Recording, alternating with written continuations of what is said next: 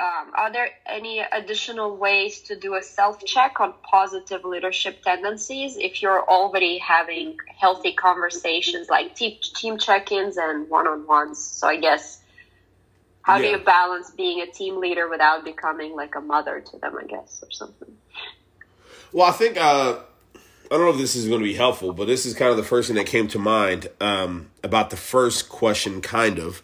Because I guess, give me the context in the beginning, because I guess the first thing that came to my mind with the first question was kind of around the balance between the energy of being a leader versus not, or is that not what I should have took out of the first question? Because I have some thoughts on the second, but I want to make sure Yeah.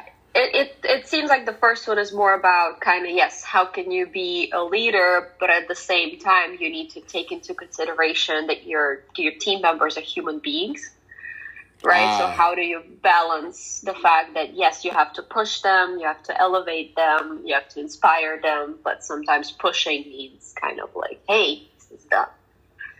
Yeah, I think a couple things. I think the first thing is, and oh shit, it's gonna kind of go back to a lot of the things I said last time, but I really mean it though. I think context. You guys hear me say that a lot, but I do believe that is important. I guess I'll get a little bit more granular when I say that.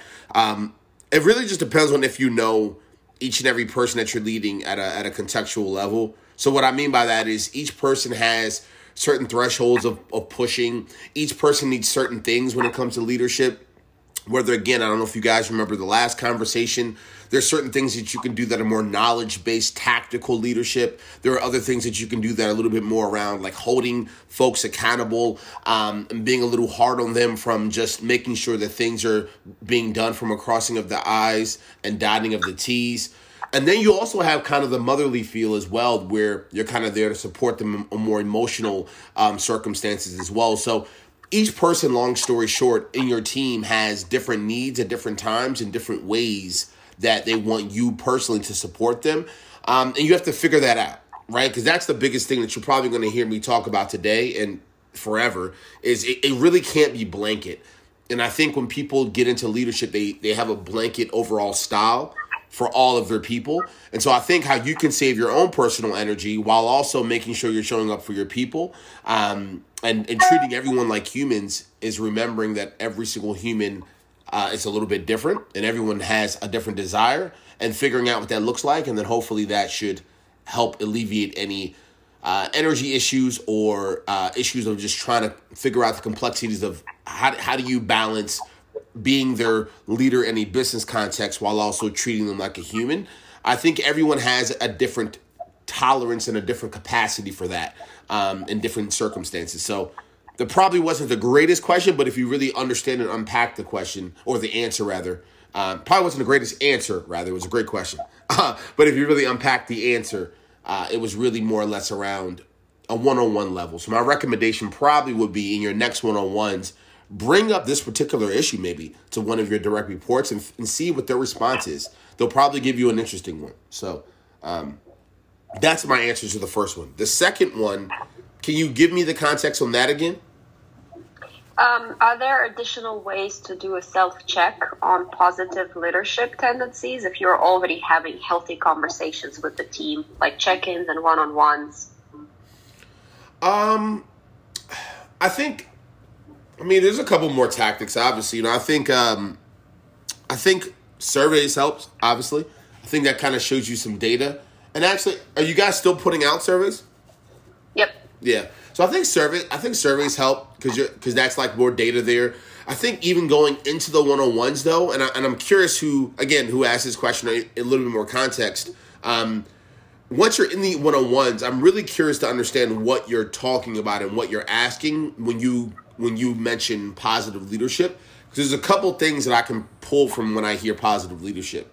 I can pull a lot of the motherly emotional type variables, and then I can pull a lot of the black and white tactical things that actually manifest someone being successful operationally, right? Like, so for instance, if you're in a one-on-one, I would directly ask the folks that I'm working that are reporting to me, do you feel like over the last few weeks or the quarter, I don't know the cadence on the one-on-ones, do you feel like, any new ideas, any new thoughts, any new perspectives, I've actually given those things a lot of thought and I've actually put them in action and rewarded you for that? Or do you feel like I've heard you? Or do you feel like, we've had a good balance of, hearing your thoughts and perspectives when I made decisions? Do you feel like the decisions that I've been making so far have impacted you personally in a positive way? Those are more like, nuanced questions that you can ask that are not so motherly and so emotional, that I think will also help people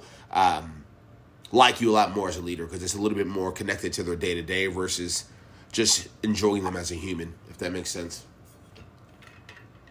Yep.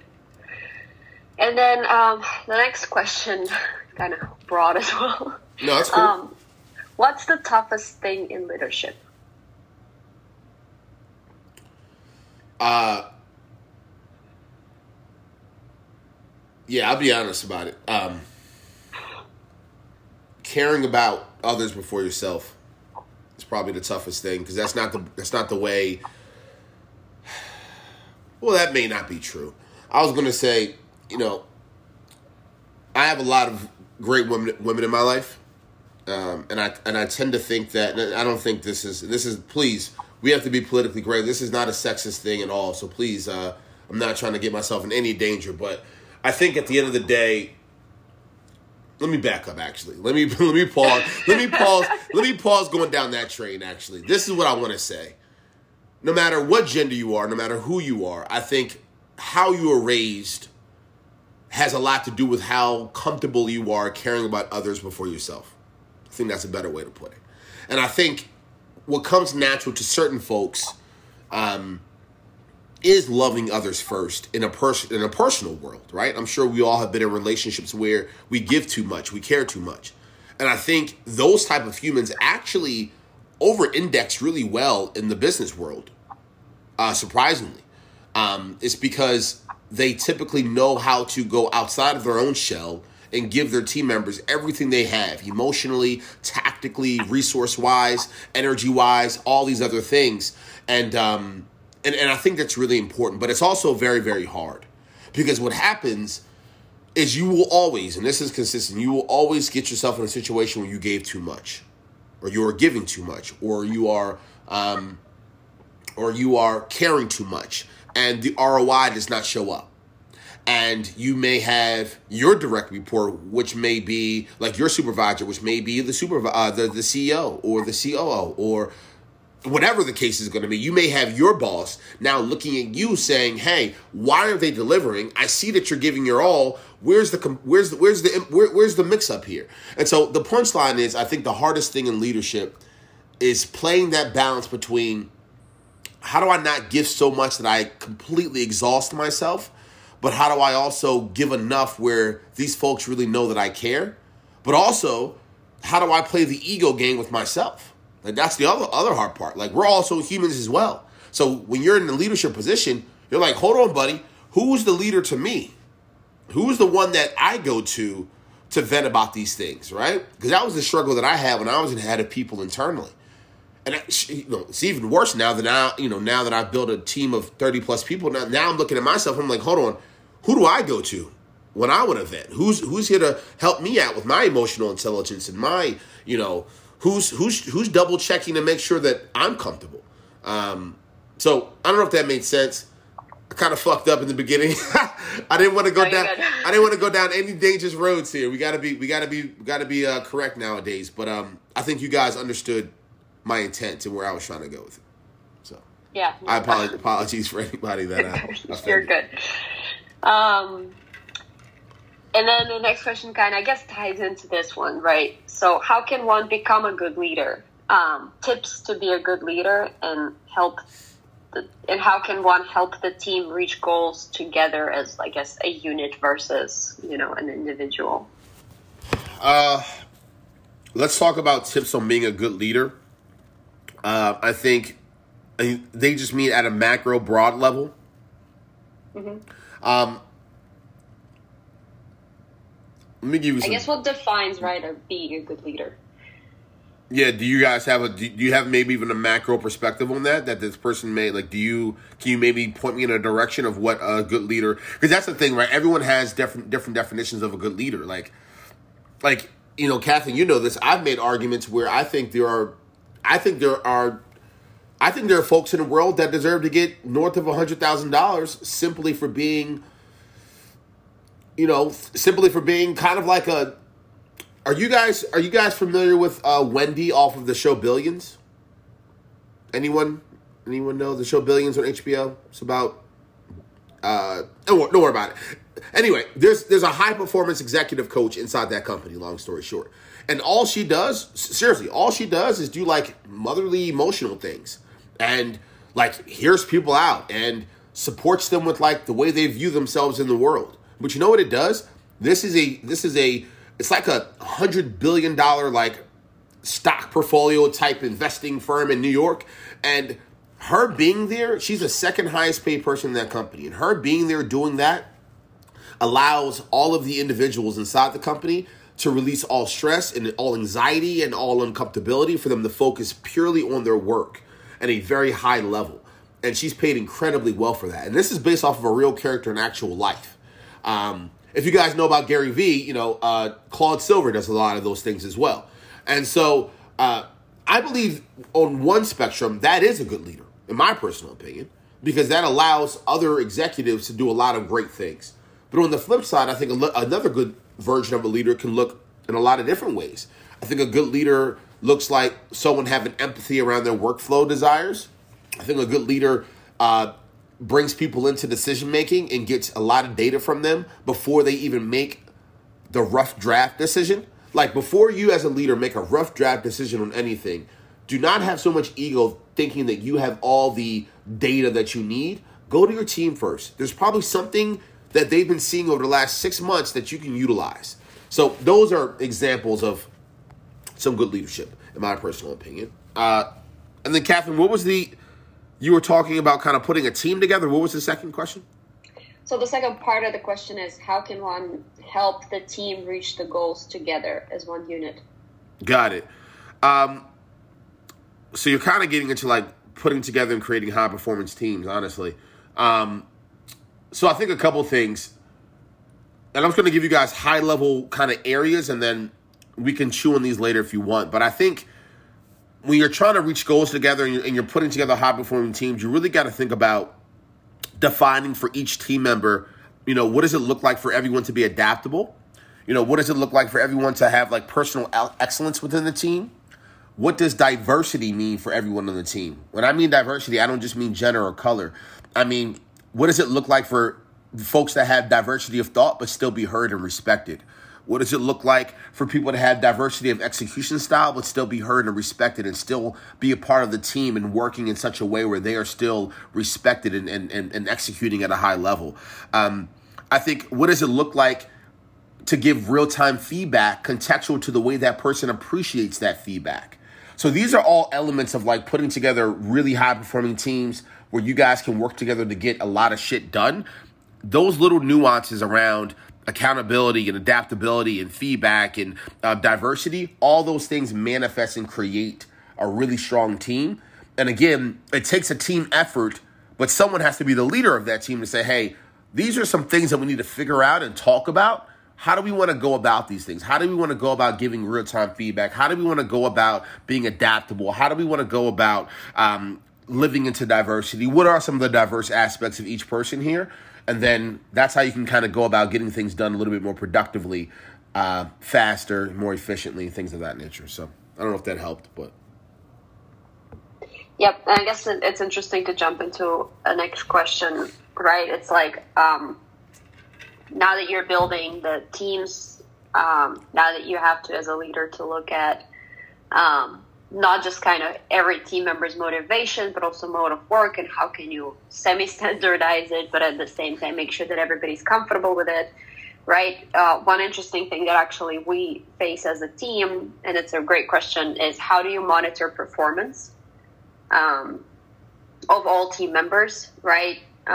Because everybody has different input-output mode, because we're all human beings, we're all different. Some of us are much more creative. Some of us are a lot more organized. We all have different modes. So can you fairly monitor everybody's performance? And also, I guess to add to this, we do have kind of systems that we have in place and we're building in terms of performance, not just for team members, but also overall kind of how is the service doing, right? So when we're building these very pure data systems that just are there to dictate, hey, there's a recurring issue, with the way you're operating this particular service to signal that a change is needed.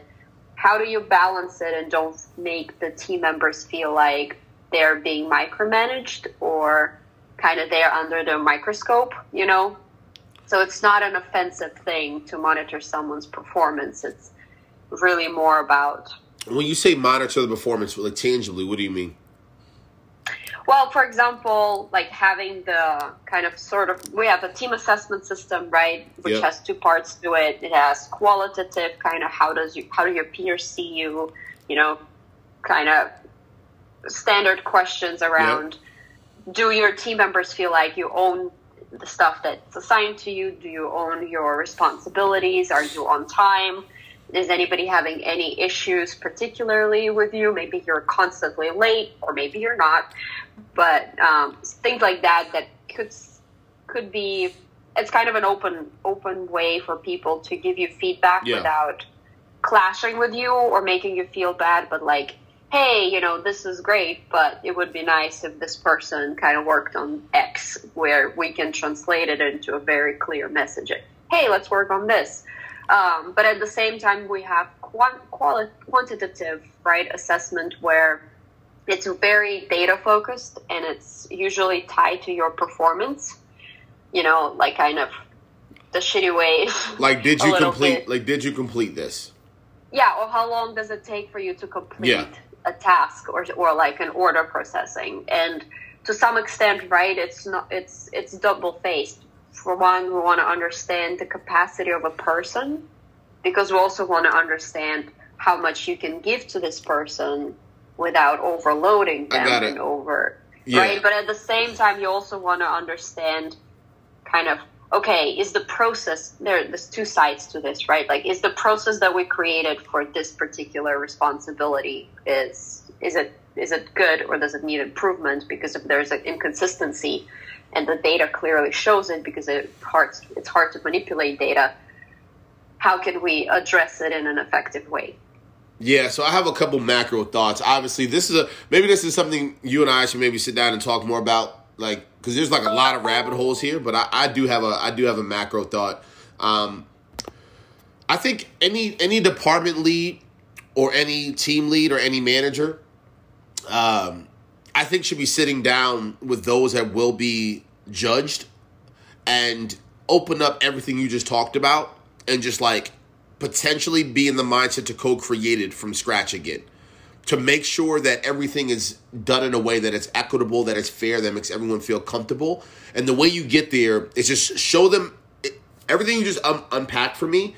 Go even deeper. Show them the back end of like how you even got to what this system is currently, and ask them a few direct questions. Be like, hey, does this feel equitable? Does this feel fair? Is there anything in this process that we may have missed?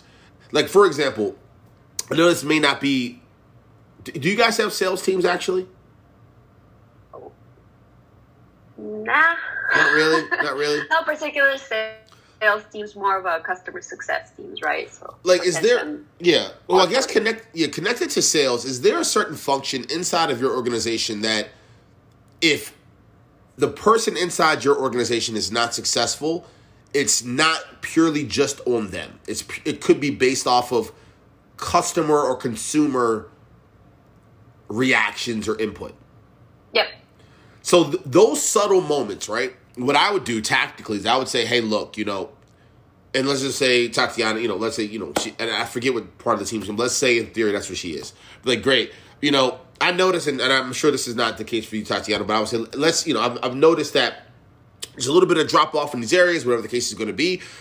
Instead of it being blanket on the quantitative, and even in the qualitative, what I would really go deep into is like how we're judging you in this particular piece based off of some of the consumer and customer data and input that could really impact whether you were successful or not with our process, like with the way we're judging you. Are we giving those nuances enough light? Are we respecting those nuances and those variables enough? Because what I've seen when I've coached and worked with companies that have sales teams or customer service teams, they don't give the employee enough flexibility and enough moments to raise their hand and say, hey, that 3 out of 5 you gave me, or even that qualitative feedback you gave me is not accurate, because there's a lot of data here that you didn't even, there's no process in place to even give you the contextual realities of actually what happened.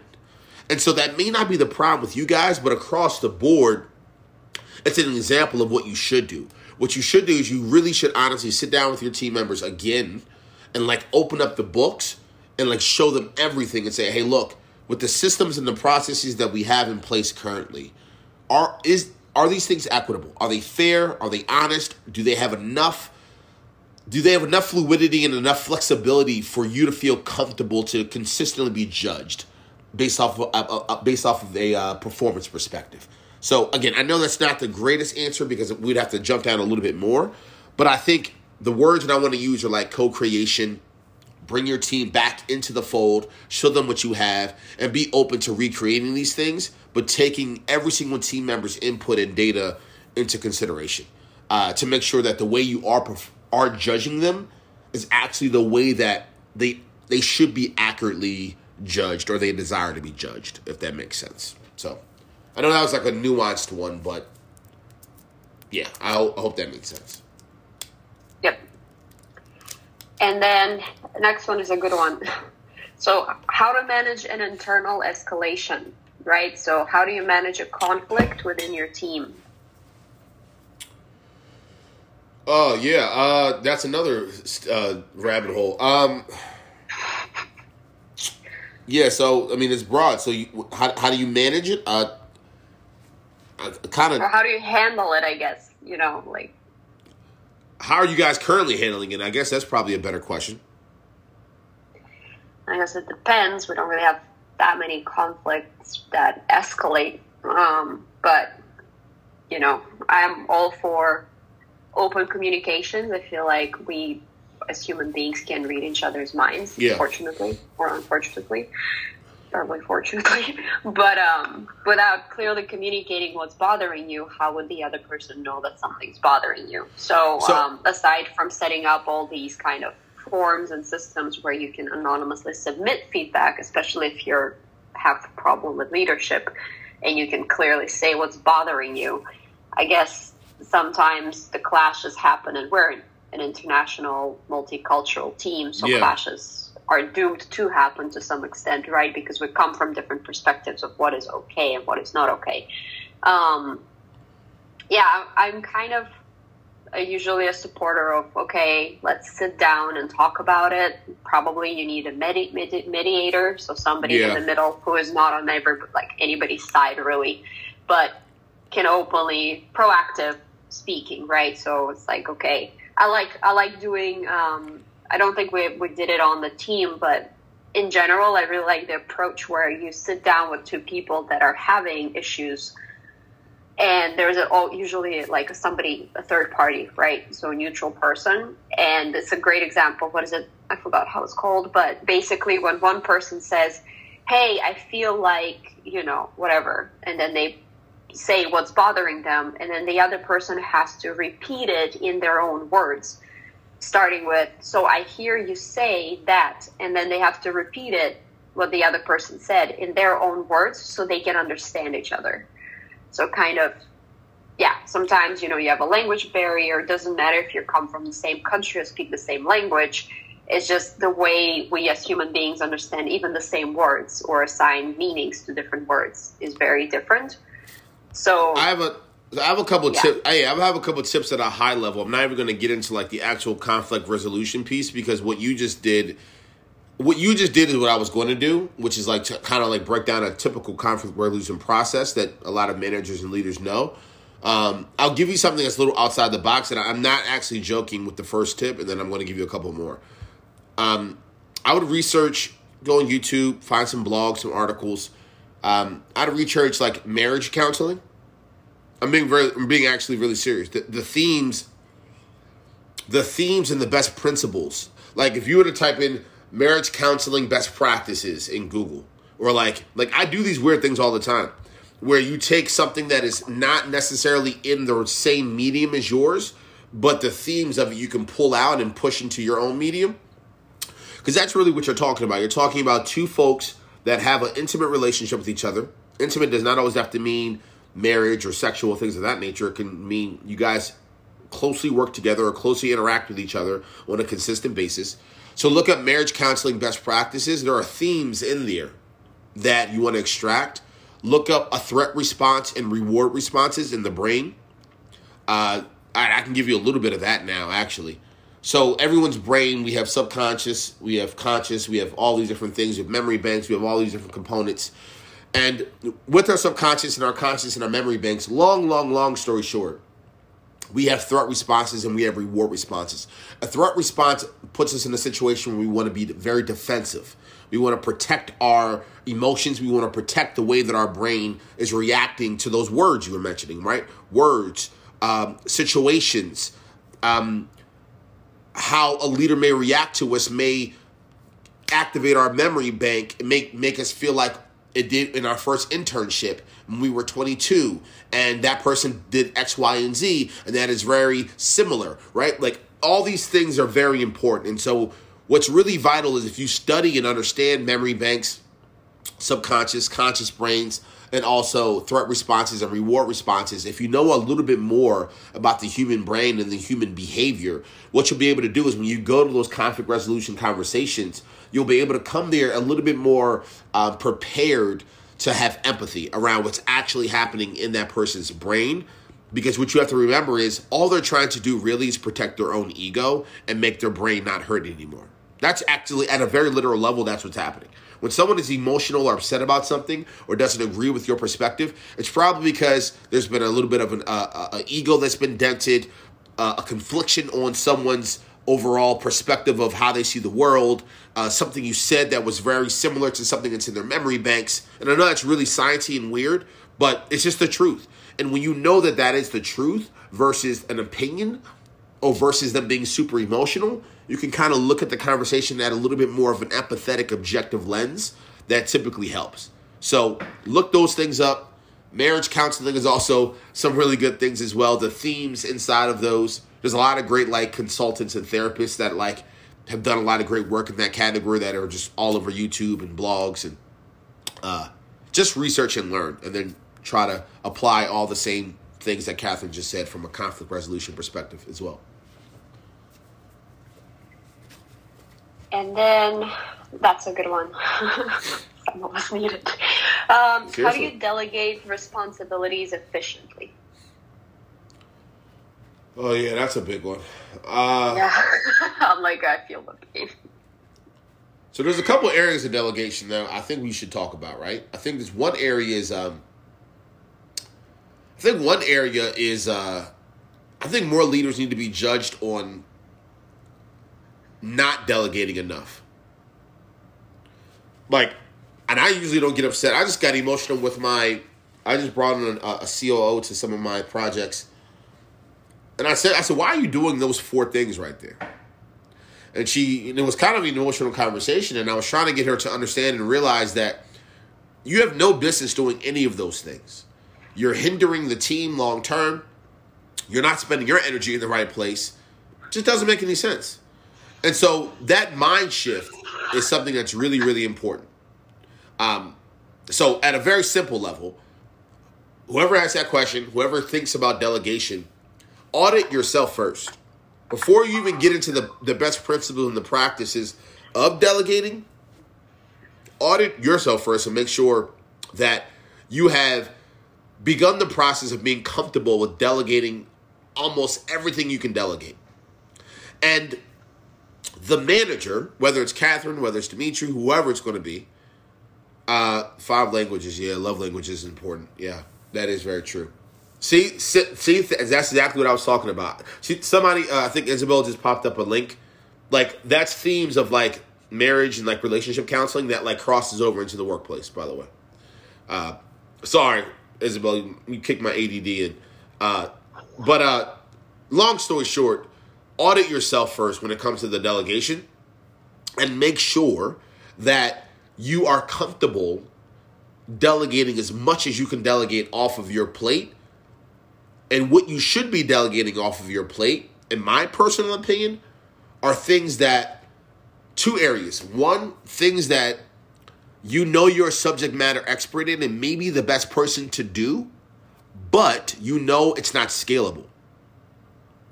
So you need to start delegating it early, being a great leader, being a great coach, and building up a team around you. That's what I think I've done the best in my career.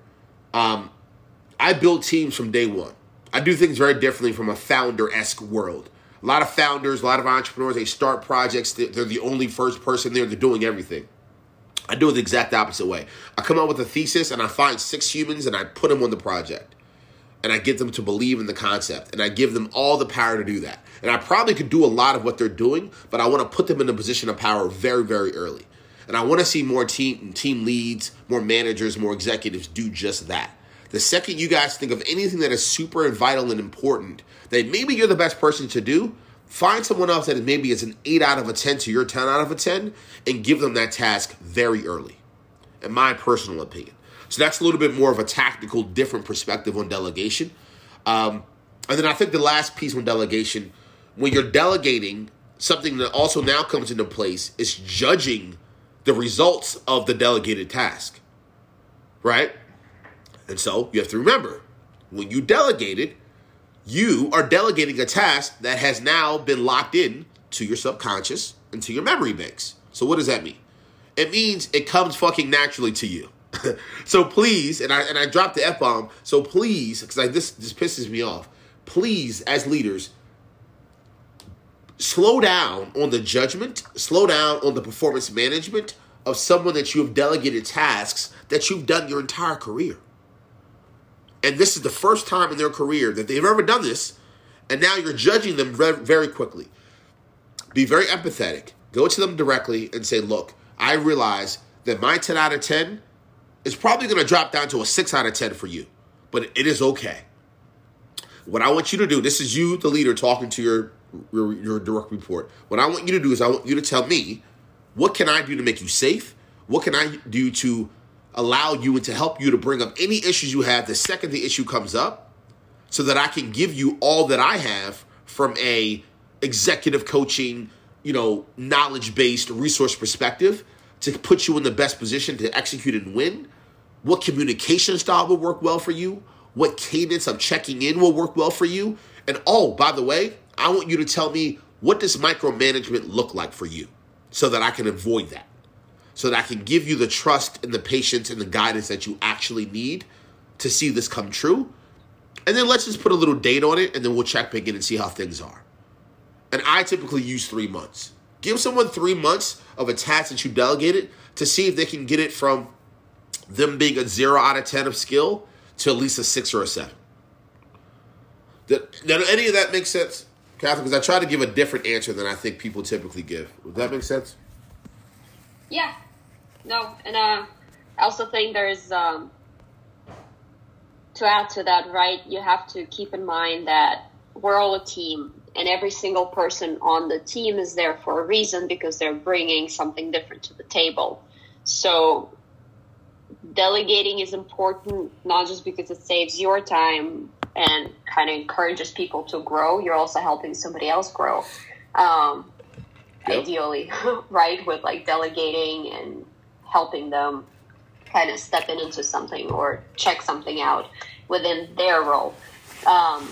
It's also important to not micromanage, because again, as a team, we are a unit to extent where you have to trust your team members. And I feel like that comes in back to your, marriage counseling. Like, it's very similar, but like from my perspective in relationships, like everything is built on trust. It's really easy to, destroy that trust, because once you kind of crumble it, it's gone. You can't really, reestablish it that easily.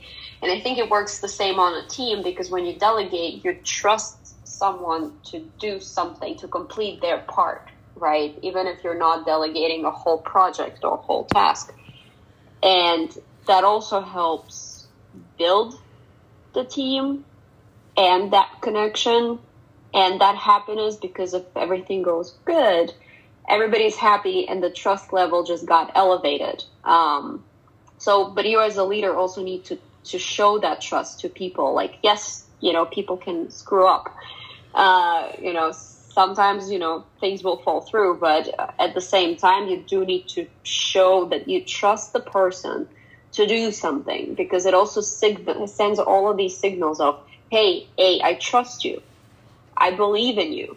All of these things are important, because if you're constantly micromanaging, if the people feel like you ask them to do something and then you're just checking in every hour and every day, like, what's up? What's it? It's like, just do it yourself then. But it also adds to frustration and then kind of puts the whole dynamic in a very negative way. So I feel like it's important to keep that in mind. Yep. And the last thing, and don't judge their execution style. Give a little breathing room for them to recreate and readjust the workflow style and execution. Like, maybe there was a way that you had did it that worked really well for you. Don't be so egotistical if you see them tweak a few things, right? Now, I know at the same time, I'm putting on my operations cap, and I'm having Jess, my now CEO, in my ear saying, well, we also have to have a system and a process that's scalable. And I respect that, right? But at the same time, there are always little subtleties in the way someone does something that you can get away with, right? Don't be so picky on certain things. At the end of the day, as long as the standard pieces of the operation and the process doesn't really change, the subtleties within it, if it makes a person feel a little bit more comfortable and the results are getting done, just step back a little bit. Yep. I know. Give them time to breathe and figure it out. Yep. Where are we? We have like 10 minutes. This one is a good one. So how do you mention your own performance as a leader when your team potentially is kind of executing most of the things that could be measurable, right? Yeah. Two ways.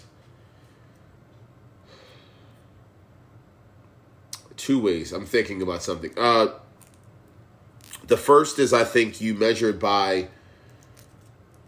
It's actually a tough one, and I'm pausing because I actually had a rough moment with this early in my career with a company. I think the first way is, if you're the executive that is putting the management, like you're judging management, like you have a fleet of managers and you're judging if they're successful or not. I think what's really important is to have flexibility within the performance management system. And Kathy, you know this. You probably heard me talk about this. I know I have. Everyone on this call that's a manager probably had these moments. You can listen to everything that I say. You can apply empathy. You can apply flexibility. You can provide adjusting in a workflow. You can provide adjusting of a communication style. You can be a mother. You can be a friend. You can be a father. You can be a brother. You can be a sister. You can be someone that goes down, and you could be the best learning and development coach. You could be everything under the sun for them. And at the end of the day, some people just don't get it. And sometimes it just doesn't click. If you're an executive judging your managers, make sure you're keeping track of all the things that they did. All the times that they tried to help. All the times they tried to support their team members. Because if their team members don't reach their financial targets, or if their team members don't accomplish a task in the speed in which you need them to accomplish a task, or if your team members are not doing what they need to be doing, open up the hood a little bit, look at the data, and see, oh, wow, this manager really did check every single box, and I just talked to a few of the team members that are not performing well. they actually agree. Like, they actually admit that the manager did everything in their power to help them. I don't believe the manager should get fired in that scenario. I genuinely do not. I believe if you're the head of sales, for instance, and some of the folks on your sales team are not performing well, and you have done everything in your power to support them in a contextual way, and you've applied all the best practices, I believe it is not a blanket statement that you should be removed from your position or that you should be judged harshly. I just do. Because I think there's nuances there. I think it is possible that one of your direct reports just sucked. I think that's possible. And so I guess why I brought that up is because when I think about judging management and judging leadership, I think you have to give that leader lots of nuance and lots of flexibility and lots of adaptability and sometimes the benefit of the doubt. But the only way you can do that is by having a system in place where you judge and you keep track and you tally all the things that they're doing to try to support their team members. And then, of course, you have to go to their team members that are not performing well to make sure that those things are true and accurate as well. So, I don't know. And Catherine, did that resonate at all? Because I don't know. Like, I don't know if you guys have had an issue with that, but I know companies have had problems with that. Like, the managers are being judged too harshly when they honestly did everything in their power to be a great manager. What are your thoughts on that? Yeah, I feel like it's kind of twofold, right, as you mentioned. And I feel like one side of it is as a leader, I feel like every manager has to be a leader. Yep. Because manager and leader are two different things, they are, to be honest. The meanings are. And then I feel like your team's performance does reflect on your performance as a leader, right? Because if the team is motivated, if they feel comfortable going to you with questions or issues, that also shows. It doesn't mean that they're performing flawlessly. Nobody is. We're all human beings. But at the same time, having those open communication channels, having that transfer of expertise, because you're a leader of them for a reason, right? Yep. So having those things in place and also like as a leader mentioning in a timely manner that, hey, something's off, whether it's a process, whether it's one person, whatever the reasoning is, but being able to mention it and address it in a timely manner so it doesn't escalate. I think that translates into kind of the leadership performance as well. It does. And it's a big part of it. And I was going to say, those are examples of kind of like those boxes that need to be checked, right? All those things you just mentioned are areas that, again, like objectively manifest into members of your team performing well or members of your team not performing well. And I was probably giving the benefit of the doubt to a leader saying, I'm assuming they're doing those things, but they could very easily not be doing those things as well. So those also are the categories that if you have not checked those boxes, yes, the performance and the judgment of you may actually be harsh or may not be the greatest because there were still a couple boxes that you could have clicked and that you could have checked that you did not. And so I think even at an organizational level, Catherine, I think also like in like some leadership and like management and I know they're different, but leadership kind of coaching, I think at an organizational level, once someone gets put into the position of being a leader inside of a company, I think there should be clearly like in a 15-5 or in an Airtable or an Asana or something where like all of those things that we just mentioned and many more are like literal boxes that can be checked. And like little paragraph sections where you can like add nuances and data and context around what happened when you so-called check that box. Because I think there are so many subtleties that go into leadership and management. I know they're two different things. That data tracking would be really helpful. Because I think I see too many leaders get removed from their positions off of gut feeling and reaction. And just objectively seeing people, you know what I mean? So, yeah, go ahead. Yeah, and I feel like what unites both, leadership and management, but also shows effectiveness of a person in that position is a few things aside from kind of, your team motivation and all of that stuff. But it's also, I think, a big part of it is providing clarity. Yep.